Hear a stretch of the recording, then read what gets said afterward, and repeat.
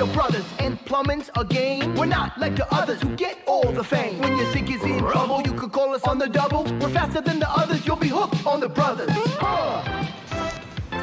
Thank you, Super Mario Bros. It seems like the only thing you haven't drained is my bank account. For super service, call or text Super Mario Bros. Plumbing today. Hello, my name's Tommy, and I am delighted to welcome you to Podcast Assemble. The Super Mario Bros. Movie has reportedly crossed the $1 billion mark at the global box office,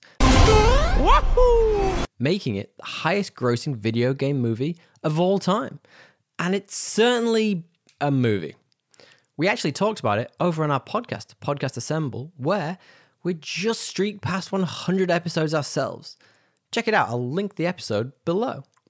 Now, the Super Mario Bros. Movie is chock full of references, allusions, and callbacks to the expanded Mario universe. Just don't scratch beneath the surface too much, or you might find a prime example of Hollywood's fixation on nostalgia baiting to create trailer-ready moments rather than plot substance.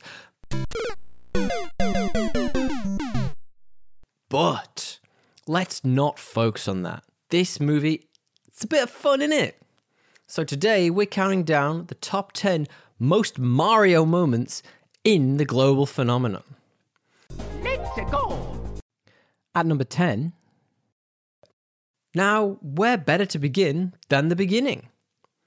At the start of the movie, Mario and Luigi have branched out on their own, creating their own plumbing business.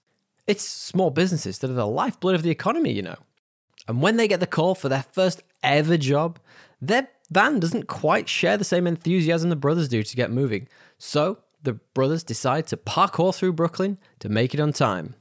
But at Kino's, in a blink and you'll miss it moment, and in what appears to be a regular old patch of City Street, we can see a very specific colour arrangement of street signs, paint cans, and even a flagpole, which strongly hint at this being a direct reference to none other than World 1-1 on the OG level of the Mustachio Menace's adventures from the 1985 Mario Bros. Movie. God, that game was hard as a kid. Now at number 9, despite the Super Mario Bros. Movie raking in enough gold coins at the global box office to immediately greenlight a sequel, the film isn't without its controversies. With a star-studded voice cast in tow, the choice to have Chris Pratt voice the titular hero went down about as well as a lead balloon with some of the fans. However, the voice we most associate with a video game adaptation of Mario, Chris Martinet, does get his chance to shine in the film. Though he doesn't voice his most iconic role, Martinet does voice Mario and Luigi's father, for which he took the opportunity to deliver a tonally gruff characterization of a Brooklyn resident.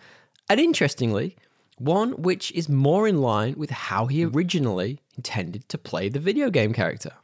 Hello, I'm Mario. Let's make a pizza pie together. You go get some sausage. I'm gonna get some spaghetti. We put spaghetti in the sausage and... If you like that reference, why not drop us a like and subscribe to call back to stay up to date with all of our geek content. At number 8, what would a Mario Bros. Movie be without a Mario Kart reference? I mean, it is all over the trailers. After Mario and Peach win Kong's trust along with their army, the new formed supergroup must dash back to the Mushroom Kingdom to defend it from the imminent arrival of Bowser and the destruction he brings. To do so, the team must do their best Fast and Furious impressions. And we're treated to a callback to the classic Mario Kart build-your-own kart screen in a scene brimming with callbacks. You'll recognize not only the classic game setup, but callbacks to various arcade versions as well. The use of a slot machine for our heroes to choose their car parts is a direct visual reference to Mario Kart 7, with a number of the car parts being call-outs to 7 and even 8. My partner always plays as Toad, but the movie version seems way cooler than he does in the games. Number 7. When being sucked into the parallel universe, Mario and Luigi are separated, with Luigi ended up in the Darklands, which is exactly like it sounds. Here, he inevitably is captured and taken to Bowser. There's gotta be a way out of here. There's no escape. The only hope is the sweet relief of death. Whoa! Oh, you've got to be kidding me! Aside from subverting the classic Mario tropes, which we'll touch on shortly, In a more subtle homage to the video games, before being taken prisoner, Luigi finds himself wandering around in a, well, it actually looks like a castle. But for the sake of this, let's say it's a mansion. Though not an exact callback, the shared visual cues of a scared and solo Luigi in a frightening building, with his trusty torch being his only source of light, clearly harken back to the various Luigi's Mansion titles. Just a shame there was no Professor Egad to help him out of this pickle. Number 6. You're so cool. And with my star, we're gonna rule. Now, the games have moved on a lot since the early days of leaning heavily on the damsel in distress cliche, but it could have been very, very easy for the movie to fall back on those very tropes. In the Super Mario Bros. Movie, we are introduced to a significantly more capable Princess Peach, who is definitely more Wonder Woman than Mary Jane Watson. Peach has proven more than a handful of times in the games what she's capable of, and the movie reflects some of the more epic traits of the character we have gotten over the years, as she performs acts of daring and bravery alongside the titular hero, and going all Elsa in the final scene. Though as we are talking about references, these are in abundance too, with her stylish flagpole dismount during her training course being a direct callback to her signature floating ability, which, well, you know, by now you'll guess it's from the games and stuff. At number 5. Now, we've barely talked about the Mushroom Kingdom, which has an eye-watering amount of blink and you'll miss it moments calling to retro video games and pop culture. And there are some super niche references in there too. As Mario is being frog-marched by Toad up to the palace, they walk by a number of shops. Within the blur of storefronts is one which the keenest Mario fans are likely to notice. As Mario struggles through the crowd, in the background is a store called Crazy Caps. Its purple and yellow colour scheme will likely set eagle-eyed gamers' nostalgia radars whirring, specifically those who've played Super Mario Odyssey. In the game, our hero visits Crazy Cap stores to buy new outfits and power-ups, which help him navigate the various trials along his adventure. But if that's there before Mario arrives, does that imply that the mild-mannered Toads were using the power caps for some nefarious purposes before his arrival? Food for thought. Number 4. Now, on our aforementioned Podcast Assemble, we discussed in some depth the music of the movie. Admittedly not our strong point, though me and my co-host DL, we were split on the soundtrack, but we both loved the score. By far one of the most unique ways to deliver references to the various gaming titles, the score created by Brian Tyler was done so in collaboration with tenured Mario games composer Koji Kondo. The score takes elements from the games and combines it with a more modern-feeling musical score to perfectly align the movies and the tone of the plot beats, referencing small details from the games, such as Bowser's laugh.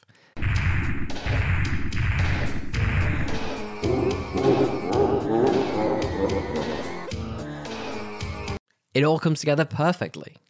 For our number 3, Yoshi is a faithful sidekick, all-around cutie pie, and absolute abomination in the 1993 Bob Hoskins starring Super Mario Bros. Film.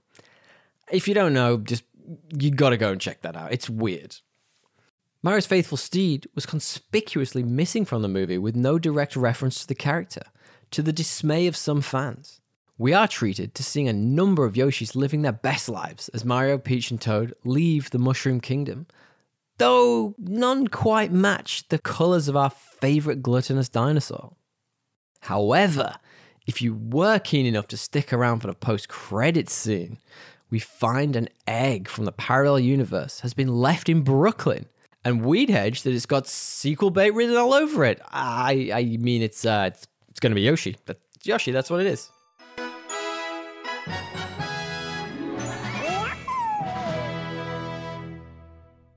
Number 2.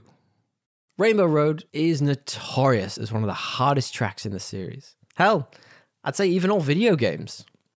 I can't tell you how bloody annoying it is to be running the perfect lap on the N64 version, and the slightest oversight means you go careering over the edge, losing at least 4 spots in the process.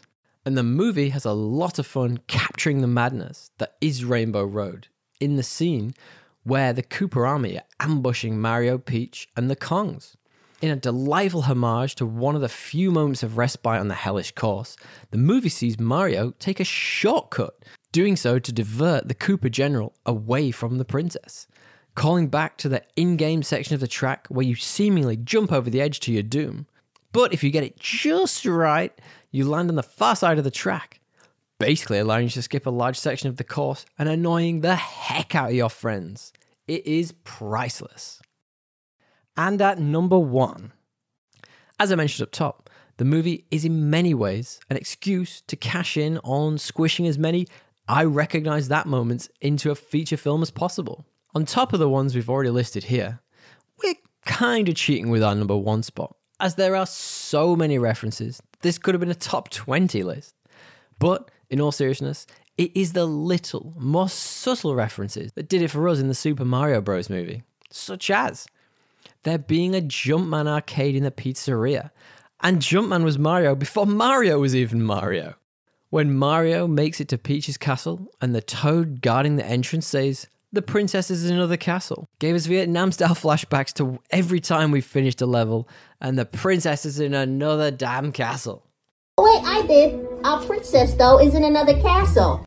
Another example is Bowser's white tuxedo, mirroring the one he wore in Mario Odyssey.